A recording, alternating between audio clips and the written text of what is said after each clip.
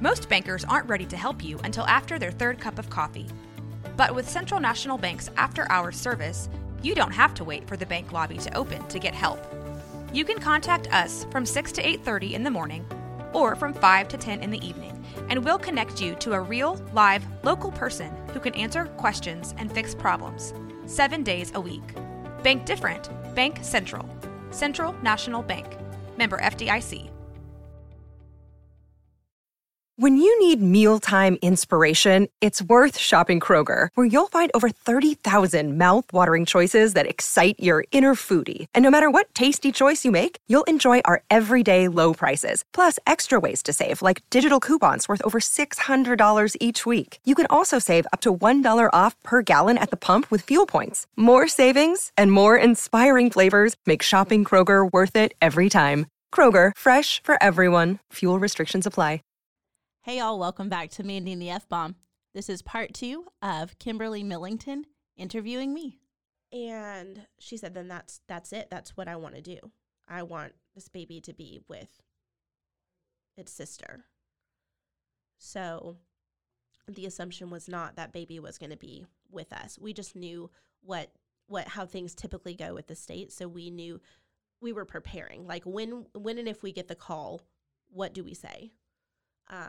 So it was important too. I was so relieved that I found her, because I got to have that talk with her, and she changed her plan. And so we started preparing. What do we need to do? Who do we need to talk to make sure this goes smoothly? But it didn't really go smoothly. And so that was a little bit, like I said, we've kind of gotten used to living in like complex places. So you got the call, right? Mm-hmm. And they told you had the option?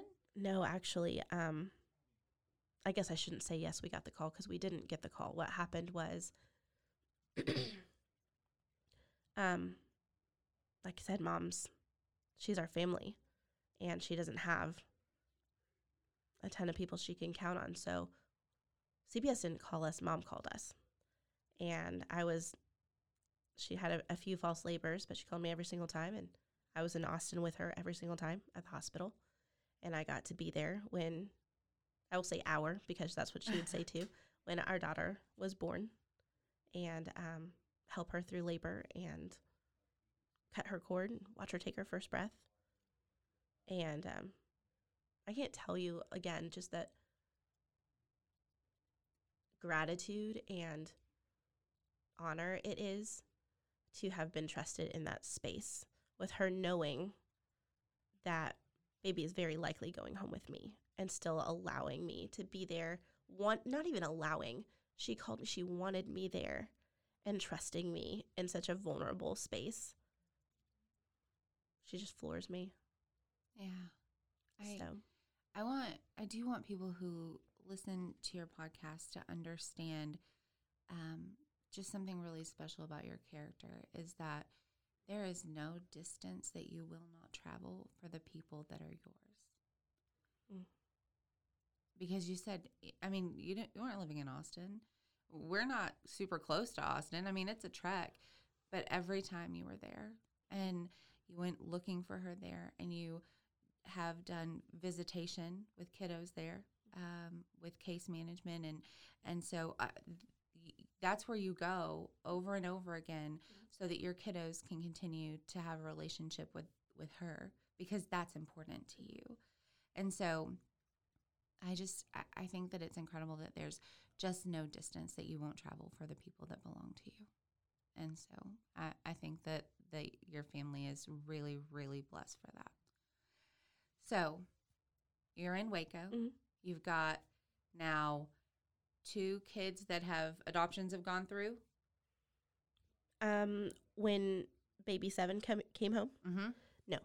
Okay. So that's where it gets complicated, was because we were still a licensed foster home. And so there are rules that you have to adhere to, policies, whenever you're a licensed foster home. And so because we were a licensed foster home, there were so many hoops that ended up we needed to jump through, because though the law had passed and was supposed to be in effect, that doesn't necessarily mean the policy had changed. And so we found that out a little bit too late. And so baby actually went home with another family for 4 weeks. And let me tell you, having to call her mama after she had handed me her baby in the hospital, we're both sobbing, and I was sobbing, going, "This is so hard. I'm so proud of you. I'm so sorry." And she was going, "It's okay. It's okay. This is for the best. It's okay." And having to call her and say, "I can't bring her home. She's going with strangers that you don't know." Like, Straight from the hospital. straight from the hospital. Like, it, for me, it was like one of the hardest conversations ever. And for her, she was like super gracious and wonderful and just amazing. But it was so hard. I felt such a responsibility. I remember that night, like, just leaving the hospital, feeling like I let her down, sad, and going home. And I walked in my house, and Mike and it was late, so only the 3 bigger kids were awake. But they were on our bed just laughing and laughing. And I remember walking into our home and hearing their laughter, and walking into our room coming from a place of like such brokenness, and walking in and seeing the laughter and the love and the safety in our home, and just thinking, "Oh my gosh, this is so unfair." And they saw me, and my big kids are so good. They saw me and just made a space for me, and I just lay down and just cried, and they just covered me up. It was a hard day. It was a hard day. Harder for her, I think, for sure. Yeah, I've heard over and over again beautiful stories about your oldest kiddos, and just the way that they support you guys in this journey and are a part of it, and they're so in it, and they create space for you, and they create space for them, and it's just, oh my God. So you said 4 weeks. So 4 weeks. And then what? So what happened was we had to create a plan. They called it a 24-hour plan, because basically we had to function like a group home. And in Texas, group homes were being phased out. So we had to get like special permissions, and a whole bunch of stuff had to happen. And so what happens whenever you're a group home, you're basically like you're a facility. Your home is now a facility. So even though nothing really changed, we were just bringing home another baby. We had to have staff basically that would be like shifts and someone awake 24/7. Mm-hmm. And so we enlisted, our friends and our family, babysitters, stuff like that. And they didn't have to do anything. Most of the time, like, they didn't even see anybody, because the shift was like from about midnight to 4 or 5 in the morning when my husband would wake up for work. They would go home. So that it was like that for about a year. And we had to have people there because part of that, and part of like the only reason, not the only, but one of the reasons why the state would allow us to do that is because people would come. They would come like and do random checks and stuff. So we never knew, like, was someone going to show up in the middle of the night? And because basically not only did we obviously want to do the right thing, but like if we didn't, we were endangering the adoptions of all of our children. So what's interesting is that now, so we had 7 children and eventually got the call for our youngest, and we didn't have to jump through any of those hoops because we're not a licensed foster family anymore. Right. And so we're just a kinship family. Kinship placement. Mm-hmm. And you guys are considered kinship because of the relationship to the other siblings. Is that, that's right. Okay. So we're viewed as biological family. Okay. And how does that change placement? I mean, how does that change support in placement. I mean, Yeah. what changes So- when you're kinship versus, because is this the only kinship placement that you guys Yes. did? Okay. Yes, it is. So what changes is that, and I already knew this before because through my work with our nonprofit, I work with kinship families, but I've never been kind of on this side. So whenever you foster, the state gives you a stipend, gives the child a stipend to help with care. And so this money can go towards anything that would help care for the child. So clothes and diapers and food. And if you need help paying bills or want to put them in dance or something like this, but it's for the child. And what happens is that kinship families are given about half of the stipend, which I have big feelings about because, like, thankfully we are super blessed and my husband has a great job and we are not hurting financially. But typically what happens is that children are removed from an unsafe environment, typically from their parents, and placed with a kinship caregiver. So sometimes this is grandma or an aunt or a cousin but a kinship family member who is safe and appropriate, which is wonderful. But a lot of times these kinship family members are at the same kind of socioeconomic spot as the family that they were removed from. So now we've got a very safe and appropriate family member, and we want to keep kids with family. That's where they belong. But grandma, for instance, has maybe a part-time job and is living off of that and her SSI money. Now she's got 4 of her grandkids living with her. All as kinship placements. As kinship Getting placements, half the amount. getting half the amount, and she needs clothes for them and school supplies and beds and mattresses. What if she needs a car seat? There's so much. And so I just have big feelings about kinship families.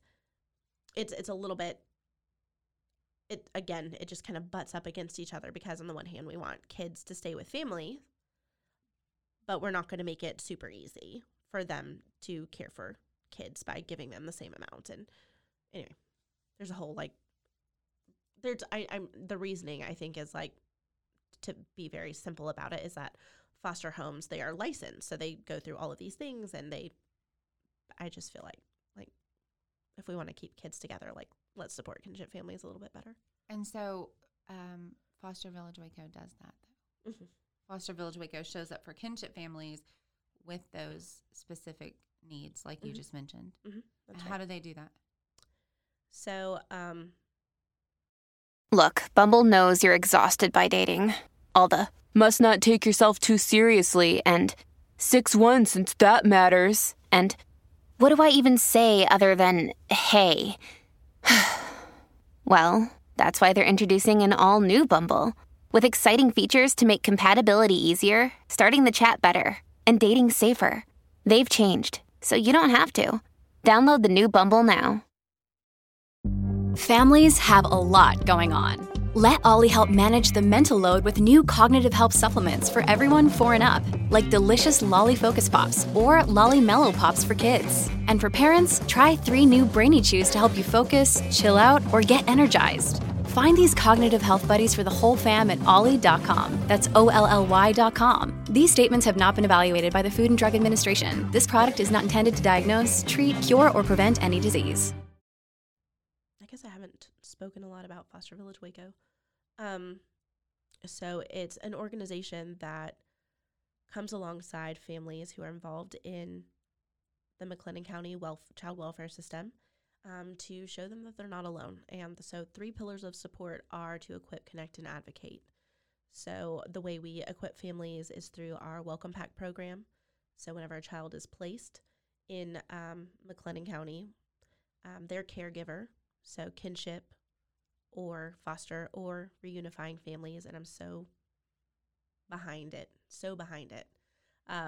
They get to reach out to Foster Village Waco and fill out a form, and one of our volunteers will go to our care closet and build a welcome pack, which is 7 to 10 days worth of clothes, brand new socks, underwear, PJs, hygiene items, toys, and books, and get it to that family within 24 hours of request. on a case-by-case basis, and this would be more for kinship families typically, is we will do beds, bunk beds, mattresses, all brand new, car seats, strollers, pack and plays, things like that. And Foster Village Waco is on Facebook and all the social medias and things like that. But if somebody is hearing your story, but that's not where the space that they can be in, you know, like, I mean, you know, like at some point I'm hoping that that's where we land, but that's not where we are right now in our life. And so what we've chosen to do is come alongside Foster Village in a different way, and support Foster Village Waco so that you guys can show support to those families who are doing something that we are not in a season to do. And so how do people support the work that you do? Because that is the work that you do, like and your kids do, and your husband, like, and your team, like you have incredible people working to do this. So, and I guess this is as a caveat, y'all. So this podcast exists separately from Foster Village Waco, and I'm happy to talk about it on an episode like this, but we very purposefully did it separate than Foster Village Waco because I want to make sure that the stories that we're getting out and the information about foster care and this kind of lifting of the veil of like the unknown whenever it comes to foster care can reach people that aren't just local to Texas or local to Waco. In all likelihood, you probably, if you're listening, have an organization in your area that in some way supports families involved in foster care. So I'm happy to talk about Foster Village Waco with that kind of caveat thrown in there. So I want to say also, like I spoke on the Equip pillar, we also connect, and I would say that our Equip pillar is wonderful, and I'm so grateful that we get to equip families in that way and allow them to focus a little bit more on relationship building rather than resource gathering those first like critical days of placement. Right. But I would say that it's the connect pillar that is, I think, just incredible, because what happens is we've got families that don't feel supported, and whenever they don't feel supported, they get burnt out. It is real hard to keep doing what you're doing if you think that nobody sees you. Nobody's acknowledging that what you're doing is a hard thing. Nobody's there to help you out.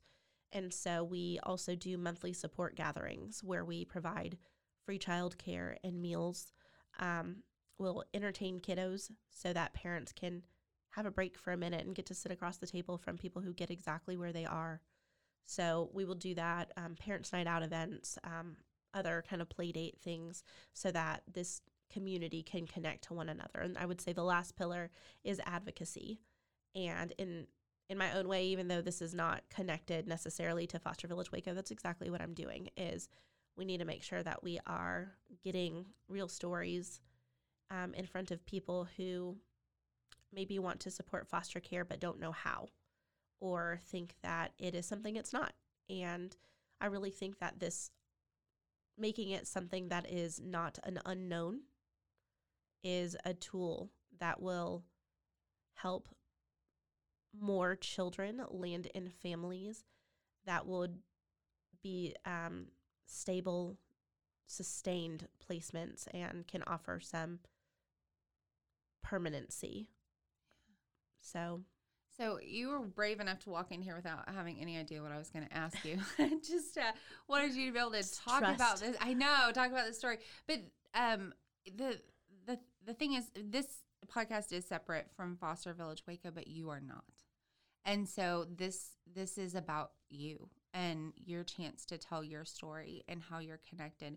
And what I hope that people hear is that she has a story connected to foster care, and there are support gatherings, whether it's here in Waco or anywhere around the country, that there's lots of different organizations, and that there are going to be people just like you who are going to be at those support gatherings, and people that they can share their story with, people that have walked through it, you know? And so if somebody is wanting to participate in maybe just even the advocacy piece, like I know you have met with lots of different people in this community to let them know what you're doing and the work that you're doing, but who do you recommend? If somebody's in, North Carolina, who do they who do they start with? Where do Well, they go?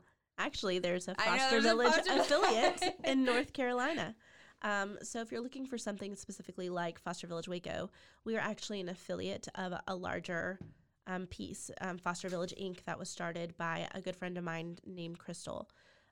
Crystal saw that there were some gaps between community and resources whenever it came to foster care, and so she decided to create a nonprofit to fill those gaps. So there's Foster Village Inc., there's Foster Village Austin, Waco, Dallas, North Texas, Houston, Baton Rouge, Charlotte, Memphis. Y'all, I'm probably missing some. But the way it works for us is that we use their branding and their model. And Crystal has done such a great job creating a village of support for our affiliates that we are really there for each other. So we kind of bounce things off of each other and help each other with graphics and kind of marketing types things and ideas. So I would say, obviously, I am 100% behind Foster Village. So I would look and see kind of where, if you're close to one, I would definitely get involved. But there are also things like, for instance, in East Tennessee, there's a place called the Isaiah 117 House.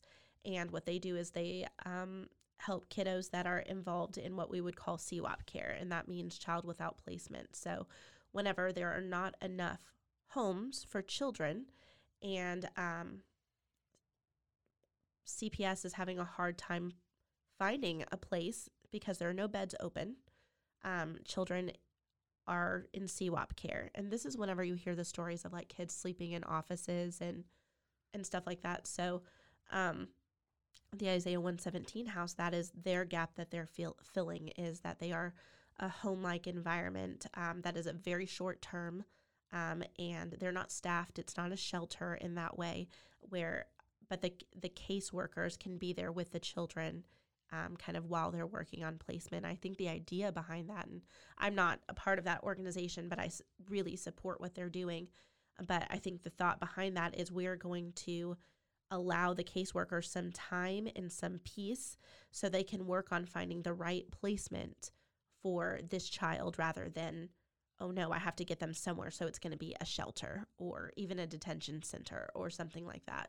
So fortunately, we've got the Isaiah 117 House coming to Waco, and that is going to be huge for the Waco community. But there are organizations like these all over the country, and so I would just encourage you to ask Mr. Google. That's right. Nonprofit, foster care nonprofit or something like that near me, and get involved if you want to be. And if they are deeply passionate about this and all of the things that you're talking about really resound with them, is Crystal somebody that they could reach out to if they don't have one in their area? So there's an affiliate program. Great. So that would be on Foster Village Inc.'s website, and I would just explore that affiliate program. Fantastic. So at the end of the day, you're doing foster care work, and I know that it doesn't end. It's 24/7. I mean, we've talked at 3 a.m. and 2 p.m. It does not. I'm so grateful whenever you're up like me at 3 a.m. and I'm like, can you please look at this graphic, or can you please look at this webpage and see it's okay? Yes, I am awake at 3 a.m. It's when I do my best work. Like, amen, nobody sister. needs me at like 3 a.m. except you. Sometimes I like my phone. I don't even put it on Do Not Disturb just in case you need me to look at something. No, it's fine. Mandy's calling again. But the thing is, like, at the end of the night, you've gone home, you've talked to people all day, you've done foster village stuff all day, and then you go home to a home with 8 kiddos and Mike and maybe Meg's there and Meg's kiddos, and your village is there. Mm-hmm. So tell me a little bit about your village and what it's like today. Amazing. That's something that I can say is true every single second is I love my life. I love my life. I'm so grateful for my life. And there are things that I've walked through that are hard and things that I'm currently walking through that are hard. But I try to live in a space of gratitude and not idealistic gratitude. Let's not move past the things that are hard, but there's never been a time that I've walked through something where I haven't ended up okay. And so I've learned that it doesn't make things less hard if you just focus on them. So you've got to just, for me at least, hold on to the gratitude and choose joy. I think joy is so different from happiness, and happiness is like circumstantial.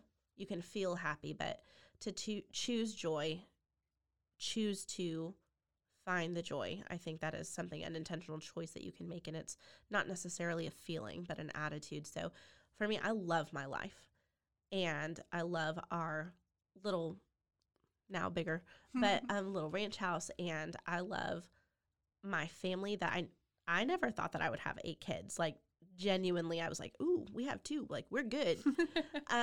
So this is not how I pictured my life. Because you got like a boy and a girl to start with, right? Yeah. Like you had like one of each. And one of each. 2 kids, like, I'm good. Yeah. Okay. Yep. So not how I pictured my life at all. Certainly didn't think I'd be running a nonprofit. Certainly did not think that I would have a podcast. I'm so grateful for these things that I never thought would happen that did. So again, I love my house, and I love that my dad is there, and I love that we have this beautiful family, and it sounds silly, but even like this giant pecan tree like in our front yard, and I love our derpy dog Hank and everything about it. So I would say that my life is a gift. It's such a gift. And so my village at home they are my comfort. They are the best people I know. Like, I always think it's interesting whenever people are like, oh, my kids, like, ugh. And don't get me wrong, like, I've got some kids that are hard to handle sometimes because, personalities, like, hard sometimes. But my kids are my favorite people. Like, this big kid thing, don't get me wrong, like, the little kids, like, it's rough sometimes. Right. But this big kid thing is my jam. Isn't it amazing? I love it. Oh, my gosh. I love it. And my big kids are, like, my favorite people. Yep. I love hanging out with them. And so it doesn't feel like work to go home and spend time with my kids because I miss them every day. I'm not the mom that's like, oh, I can't wait for school to start. Like, don't get me wrong, it's nice to like have some structure, but I love having my kids home. I miss them whenever they're gone. And so I love my life. That's what I would say. My village is amazing. And you carry a contentment with you that's just incredible.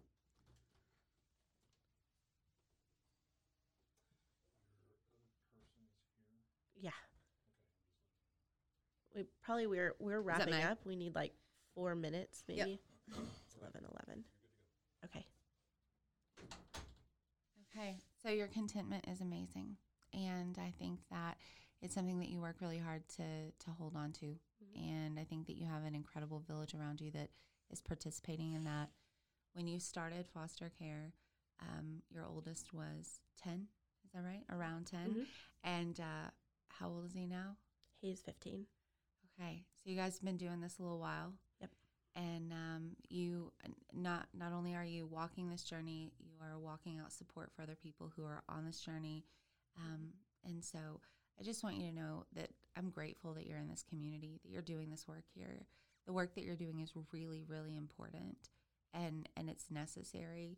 I talked a little bit about my sister having kids in foster care and adopting from that. And so you were gracious to walk with me as I was trying to understand that process. And so I'm super grateful that you're in this community and that you're doing this work in Waco. So thank you for telling your story.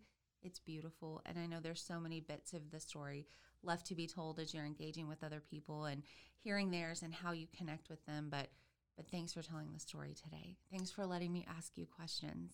Oh, thanks for being here. I appreciate it. Absolutely. Okay. All right, Mike, I think we're good.